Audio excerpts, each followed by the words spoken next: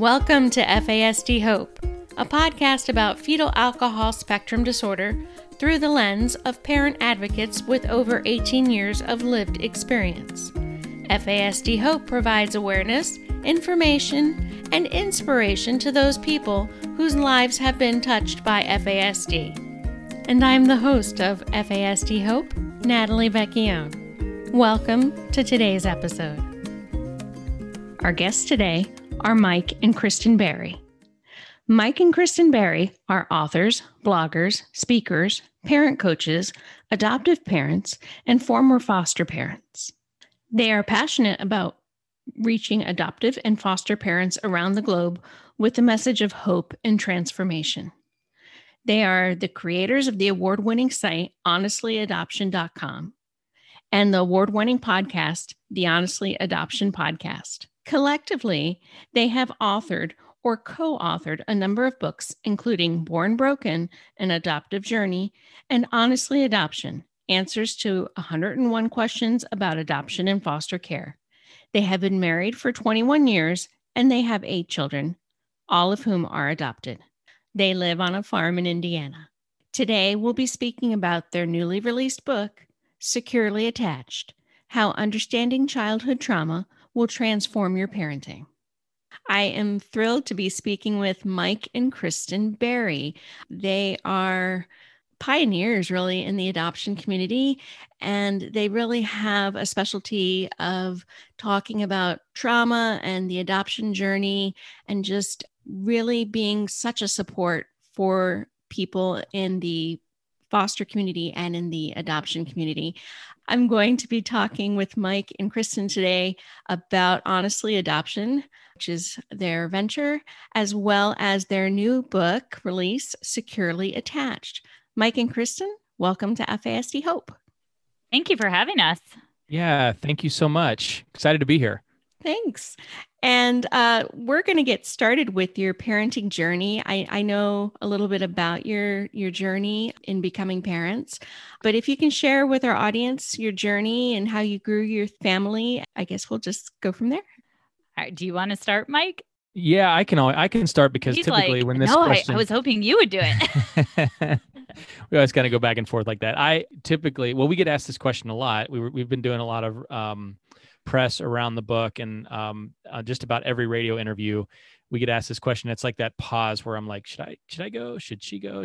Who's going to start here? So I will start because in the beginning, going back more than 18 years ago, about almost 19 years now, when we first decided to adopt, I shouldn't say we, Kristen it was in her heart and in her, it was her passion to begin the adoption journey and to build our family that way, because that was a storyline that was prevalent within her family. And I'll let her tell, what that looks like here in just a moment. But for me, adoption was never a storyline in my family. Everybody in my family came into the world the old fashioned way, as we like to say it. So it wasn't that I was against it. It's just, I didn't understand it. And so it took a little bit of time. We got married in 1999, and we brought our first child home in April 2002. And I can say that those couple of years in between were a journey for me, where my heart was changing. And, it was one of those deals where I believe that God brought certain people into my path, my life path, that changed my perspective on adoption. And again, it wasn't that I looked at it negatively. I just didn't understand it. And so the people that I intersected with throughout that 2 years leading up to when we adopted our first child, they really helped me understand what adoption was and what it meant for our family and what it meant for their family. And so that really changed my heart. And that's how God really began to weave the story of adoption into my life. And so, and I'll let Kristen tell it from her perspective, because she was on the other side of that, of me trying to figure things out and discover, what this was all about. Well, I came from an adoptive family, and so that was the narrative that I knew and understood. My youngest brother was adopted. My grandfather grew up in the foster care system. My grandmother was adopted by a family member. My uncle, both his parents died on the same day, tragically in a car accident. And so he did some bouncing around from family member to family member. My grandmother, oh no, I said my grandmother. Oh, and my aunt placed a baby for adoption. And so, a lot of that was just within the stories that we told in our family. So that came pretty naturally to understand that was a certain way that families looked. So that was pretty natural for me. Our first daughter was adopted privately. And then shortly after that, a friend of ours needed someone just to take her children temporarily. But we were not able to do that unless we became foster parents. So we became foster parents and really just, once you're a licensed home, that takes on a whole life of its own. And so we then had 23 children come through our home. And in the end, 8 were adopted. We've also participated with Safe Families, kinship care. Our oldest daughter was actually not our first daughter, our oldest daughter. That's just, the truth of adoption. Our oldest daughter actually came to live with us as a 15-year-old when her mom was really sick and eventually was adopted as an adult. So that's just kind of, a long way of saying we're an adoptive family. I've always been a part of an adoptive family. So that was pretty natural for me. At what point in your journey in becoming parents did you start noticing that some of your children may have possibly been affected by prenatal alcohol exposure? Yeah, I would say we didn't know what was going on. That was my answer too. For many years, we didn't know. And we thought, wow, we're really doing something wrong. I think that was Mike and I take responsibility for ourselves and for our family. And so we didn't think this is a bad kid. We didn't think this is somebody else's fault. We didn't even think mental illness. We didn't know anything about trauma. We didn't know anything about drug and alcohol exposure. And actually, there was something in my gut as I went to the pediatrician with my then 2-year-old, where I'm cautiously trying to explain, but this tantrum lasts like 4 hours. And the pediatrician is looking at me like, well, you must be a really bad parent. So that wasn't helpful. And then I tried to spell it out because I didn't want my child to hear that they were drug and alcohol exposed at the time. I was tiptoeing around the whole subject, so I said, there was exposure to DRUGS, and our pediatrician said, oh no, there's really no evidence that drug and alcohol exposure has any lasting effects. So we went home to just continue to try different bedtime routines and different discipline and different bribes and strategies. And so that's really how we noticed. It was with one of our 2-year-old children. And it wasn't until much later when we actually had a firsthand account of another one of our children being exposed to alcohol that we found out about the fetal alcohol clinic here in Indianapolis. When we took the younger child, the older child was with us. And for anybody who is listening in who has multiple children with an FASD or drug exposure, maybe taking 2 or 3 kids who are struggling in that way to a doctor's appointment is not the wisest choice, but also you may have limited resources in terms of babysitters. And so that older child was, standing upside down on the chair, yelling, then doing great, and then polite and respectful and talking to the doctor and then back, on their head again. And the fetal alcohol doctor actually said, have you had this one diagnosed as well? And it was the first time I realized that there were pieces of the puzzle fitting together, that the trauma of prenatal drug and alcohol exposure might be what we're looking at. And then that was, just a shift in our parenting. From that moment forward, it became, trying to, I said puzzle, just trying to slip those pieces together again and to learn to do things differently and to teach those around us to do things differently. I think we had, it took us, even when we received that diagnosis, and I could be wrong on this one, Kristen, I think it took us, it was really up until 2012 where we still just did not understand what was going on. We felt like everything we were trying wasn't working, and we really didn't understand what we didn't understand that the behaviors we were seeing were a result of that early childhood trauma. And it took, I'm trying to remember all the dates lined up in my head. It's just a lot of information. But I think it took us a couple of years. So it really put us on a journey of discovery that really started to just, the light bulbs went off right around 2011, 2012. Say that's fair. And Yep. we know in the adoption journey and in the parenting journey of a child that's been prenatally exposed to alcohol and or drugs, that oftentimes we get a diagnosis much later than we first suspect it, unfortunately. And because, we, the parents, know the child, know the teen pretty much better than anybody.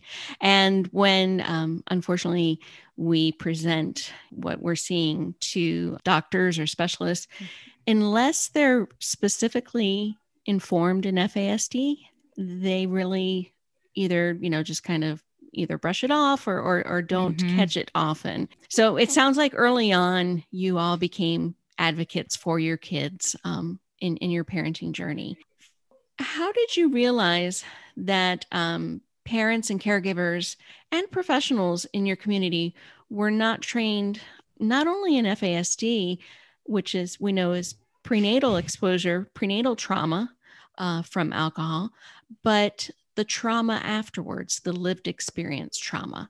When did you start to become advocates in the area of trauma for adoption and foster care?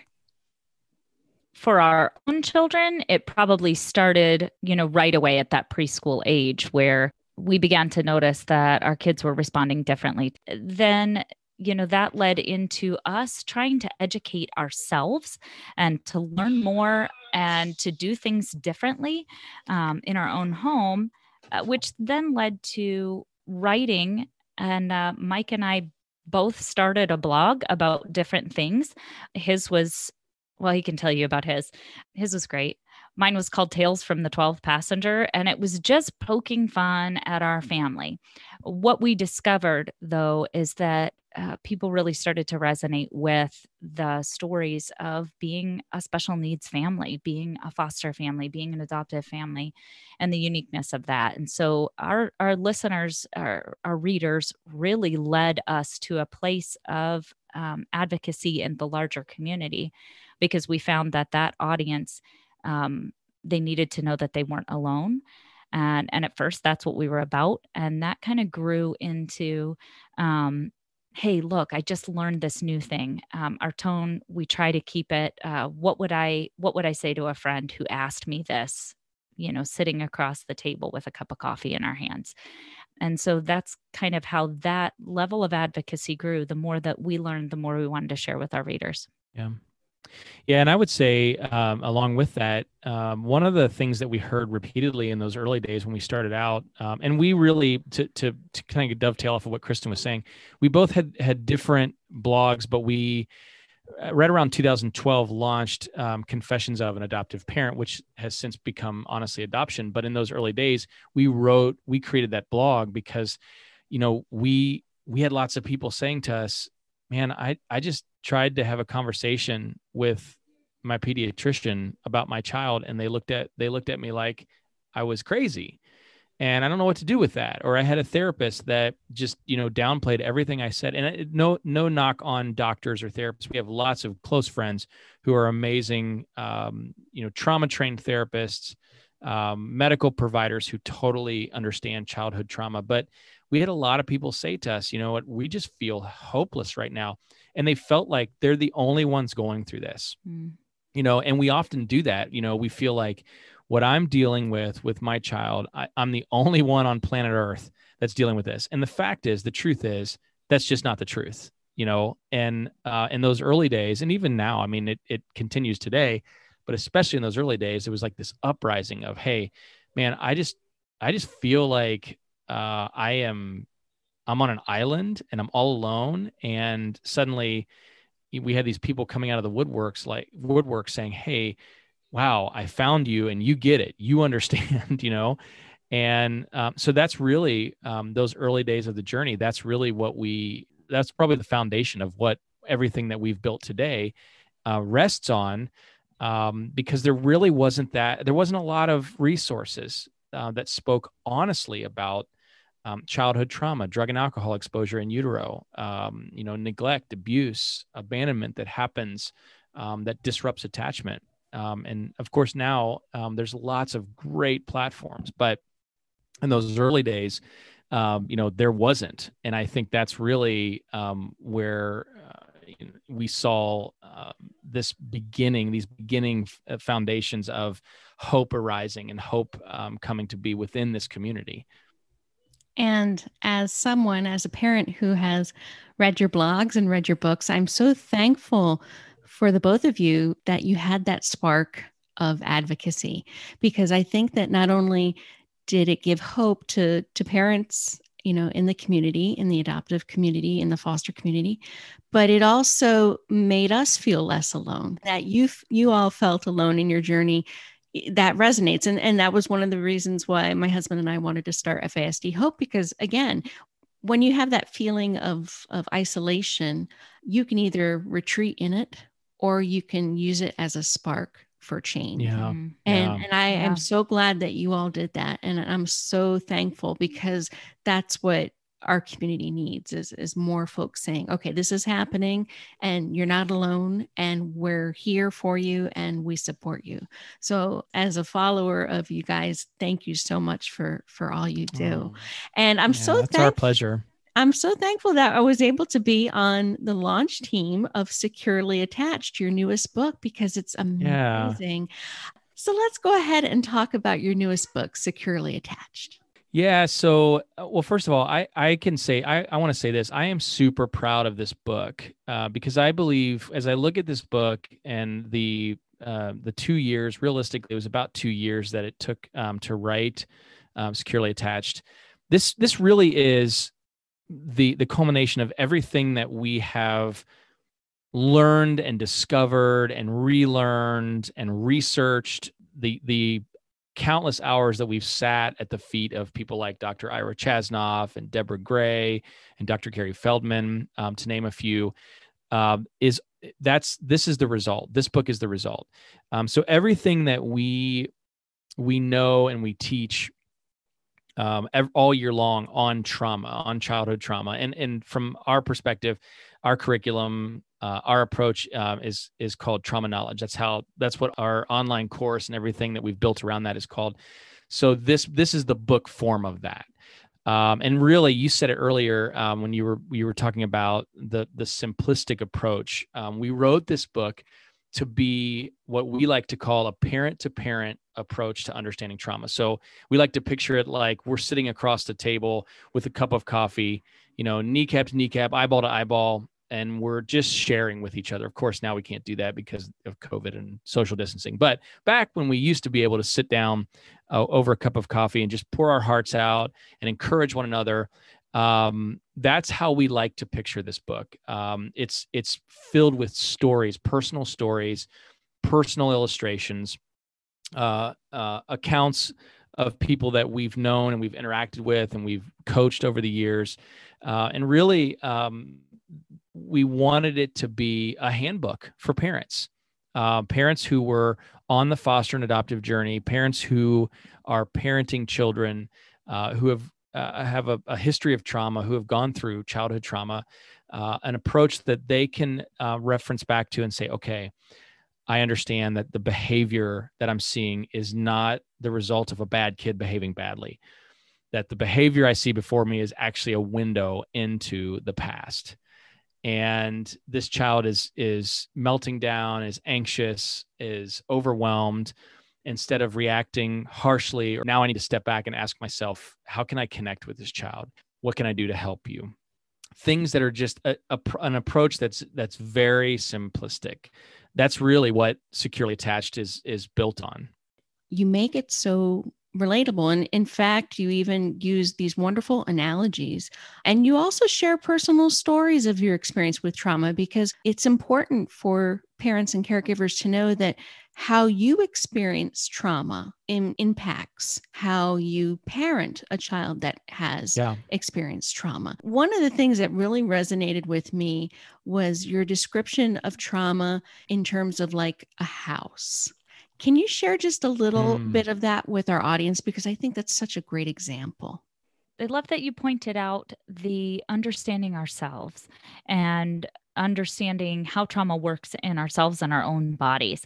So one of the things that we tried to do are give some examples that a person can just keep with them, that a parent or a caregiver can just kind of put in their back pocket. And so the illustration of the house is something that I actually learned at a conference a long time ago. I wish it was my idea, but it really resonated with me because I have a house. I guess. I mean, that's really why it resonated with me. I have a house. I know what a house looks like. Everybody knows what a house looks like. And especially for us, we live in the Midwest in central Indiana. We have tornadoes. We have a basement, of course. Pretty much everybody does here.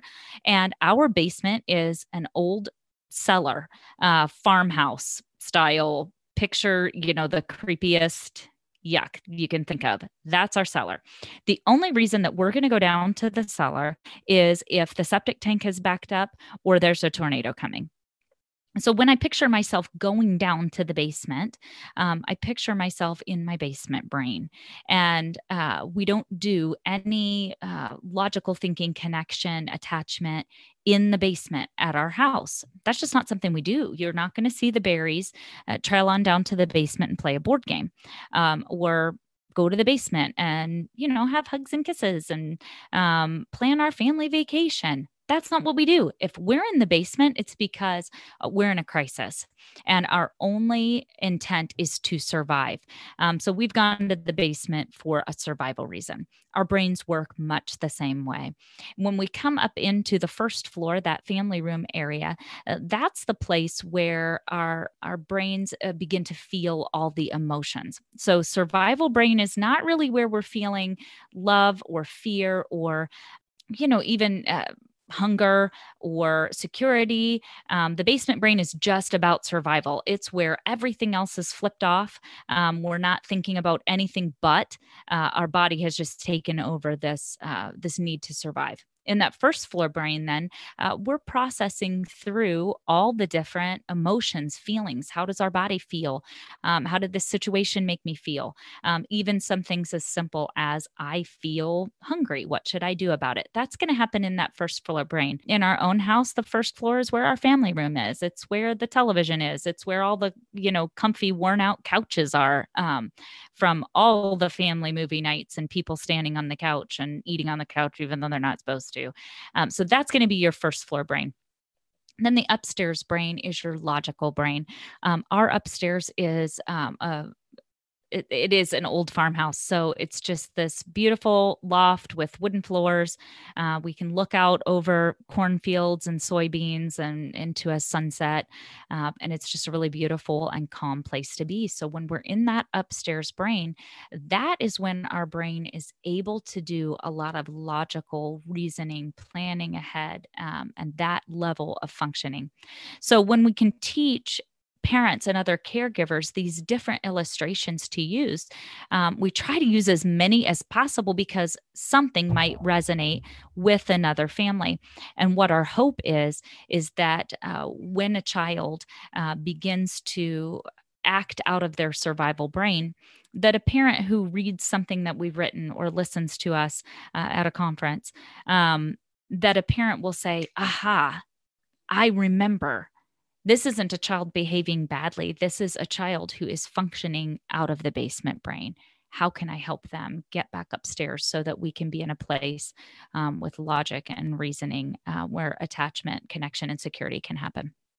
And you also, not only do you give these amazing illustrations and analogies, but you also share later on in the book strategies for what to do when they're in the basement brain type of trauma mode, as far as, helpful tips and things like that for parents and caregivers. So this book is really just the handbook that parents, caregivers, professionals want to have so you can better understand trauma and how you can just keep trauma in the forefront of your mind when you are parenting a child with both prenatal trauma, which would be alcohol and drug exposure, and then lived experience trauma through whatever journey they're coming to you. Mike, it was actually a story of your flight and the storm and the sun, the storm clouds and the sun. Yeah. Would you mind sharing a little bit with that? Because that really gives hope for folks who are in the trenches. Yeah, absolutely. And this is something that even though that happened, I think 5 or 6 years ago now, it's still something I continually reference. I actually have the picture that I talk about. I don't think the picture made it into the book, but I do have the picture that I took of the sunset. And so a really quick version of that story is that like 5 years ago, I had been out in San Diego, California speaking, and was on my way home. I'd been out there for quite a few several days, and I missed home. I missed my family. I just wanted to see everybody. And I got on a plane. I flew into Denver, Colorado, and a massive storm rolled through Denver.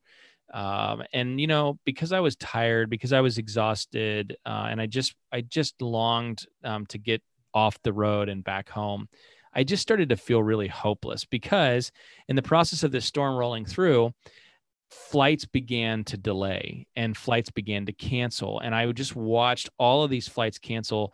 And I watched my flight it just went to later and later. The departure time became later and later and later. And instead of departing at like 4 p.m, I was now departing at 7 p.m., which here in Indianapolis would have been 9 p.m., which meant that I wouldn't be home with the drive back from the airport till like midnight. So everybody would have been in bed. So I was really depressed, really sad. I started to feel hopeless. I'm looking at my surroundings and all I can see is the storm, right? I can't see anything beyond that. And I get on this plane. We're finally back up from the gate. We're taxiing down the runway. The wind is just kind of knocking us all over the place. The plane lifts off the ground, it's rocking back and forth. I'm frustrated. I'm angry. And as I'm sitting there in my seat, suddenly, after a couple of minutes of just being battered all over the place, I see this bright light out of the corner of my eye, and it caught my attention. And I looked out the window to see to this day, the most beautiful sunset I've ever seen. And the reason it suddenly caught my eye is that as the plane ascended, we came up out of the storm, and that sunset was above the storm. When I was down on the ground, all I could see was the storm around me. But the reality was the sun was shining the whole time. This beautiful sunset was unfolding the entire time. And the reason I tell that story often to foster adoptive parents, the reason why it made it into this book and one of my other books, is that I think that's our journey.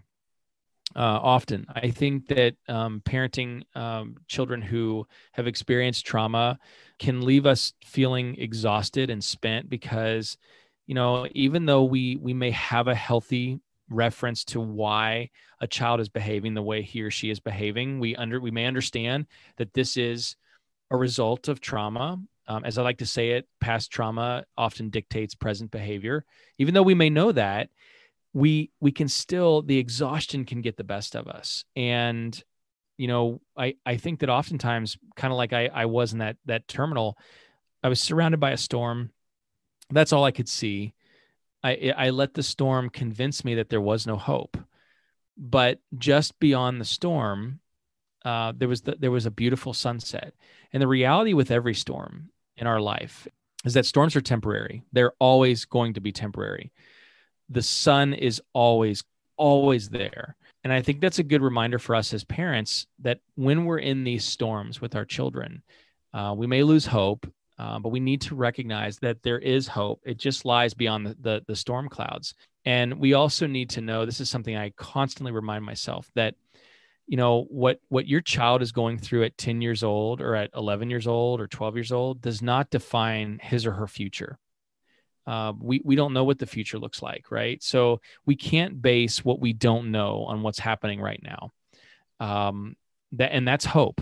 I love that you guys, that your organization has the word hope in it, FASD Hope, because the reality is, yes, FASD is a hard diagnosis. It's messy.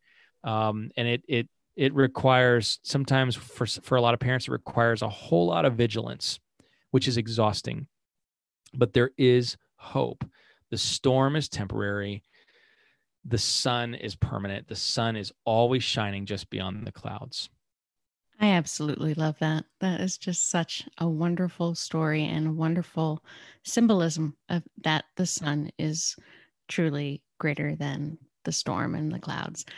I was just so thrilled to be a part of the launch team. It was great, and I know COVID had put a damper in getting the books out, but always. but they are out, and you can get securely attached. It's actually on our reading list on the FASDhope.com website. It's one of our featured books in our reading list. I highly recommend it. It's just an amazing book, and not only for yourself, but if you know anyone else, it's a great book to share and to have. Mike and Kristen, before we share your contact information and how folks can get in touch with you, I like to end our conversations on what I call a hope takeaway, which is, what's a dose of hope? What is something that parents of kids, teens, adults that have both FASD and that lived trauma experience, what are some words of hope that you can give to them? I would say the story's not over yet. And you're the right parent for this moment. So don't lose hope. Stick with it. Don't give up. You may not see the fruits of your labor until much, much later. It may be that your grown child suddenly begins to have some of these successes that other families are seeing at age 12 or 13, but you're seeing with your 40-year-old. And that's going to be a really incredible moment. So my word of hope would just be, don't give up. Along with that, back to what I shared a moment ago in the story of that sunset, I would reiterate that, remember that what is happening with your child, what you experience with your child, is a window into something greater. And we talk about in the book, becoming the detective, asking yourself bigger questions, that when those behaviors begin to escalate and, you have just a whole lot of things going on in life, right? It's important to step back and remind yourself of what is really going on here, the big picture. I find a lot of hope in that, because oftentimes when I'm dealing with these behaviors that are extreme or unending, simply reminding myself that this is trauma behavior. This is not a child who wants to live like this, but it's the only way he or she knows how to articulate an unmet need. That gives me hope, because I recognize that, this is a long journey. But as Kristen said, the story's not over. You may fail miserably today, but that doesn't mean tomorrow you're going to. Today's failures are not necessarily going to carry over. So pick yourself back up, give yourself grace, and move forward. Absolutely. Mike and Kristen, thank you so much for being on our show today. I really appreciate you taking the time out of your very busy schedules to talk with us and to share not only your amazing journey as a family and in advocacy, but also your incredible publications and your organization, Honestly Adoption, and your podcast, Honestly Adoption. Thank you for everything you do for our community. Oh, thank you so much for having us. And thank you. And Mike and Kristen, if you can share with our audience the best way to get in touch with you guys. Yeah, the best way is through our main site, which is honestlyadoption.com.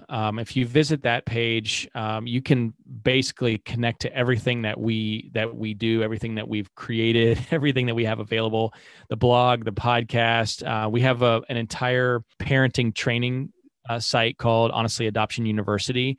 It's all there on honestlyadoption.com. You just click that little hamburger menu at the top right corner, and you'll find access to everything that we do. Of course, you can also find us on social media. On Facebook, it's facebook.com/honestlyadoption. It still says Confessions of an Adoptive Parent. Facebook won't let us change it for some reason. We've kind of been in like a 2-month battle with them, and they keep rejecting our requests, which we have no idea why, because we see all of our friends changing their page names, and we're like, what's going on? But you can also, another site that we have really spent a lot of time investing in is our Instagram page, which is instagram.com or just at Honestly Adoption Co. We put the little co at the end on Instagram. So those are all the ways you can connect with us. We will be sharing Mike and Kristen's information with honestlyadoption.com on our website as well. And that's FASDhope.com, as well as their handles for their social media pages. Mike and Kristen, thank you again for being on FASD Hope. Thank you. Well, thank you. Thank you. We enjoyed it. Thanks again for listening to FASD Hope with Natalie Vecchione. If you like our show and want more information, check out FASDhope.com. Or please leave us a 5-star rating and follow us on Podbean, iTunes, or anywhere you get your podcasts. Make sure you join us next week. And remember, to be informed, take care, and always have hope.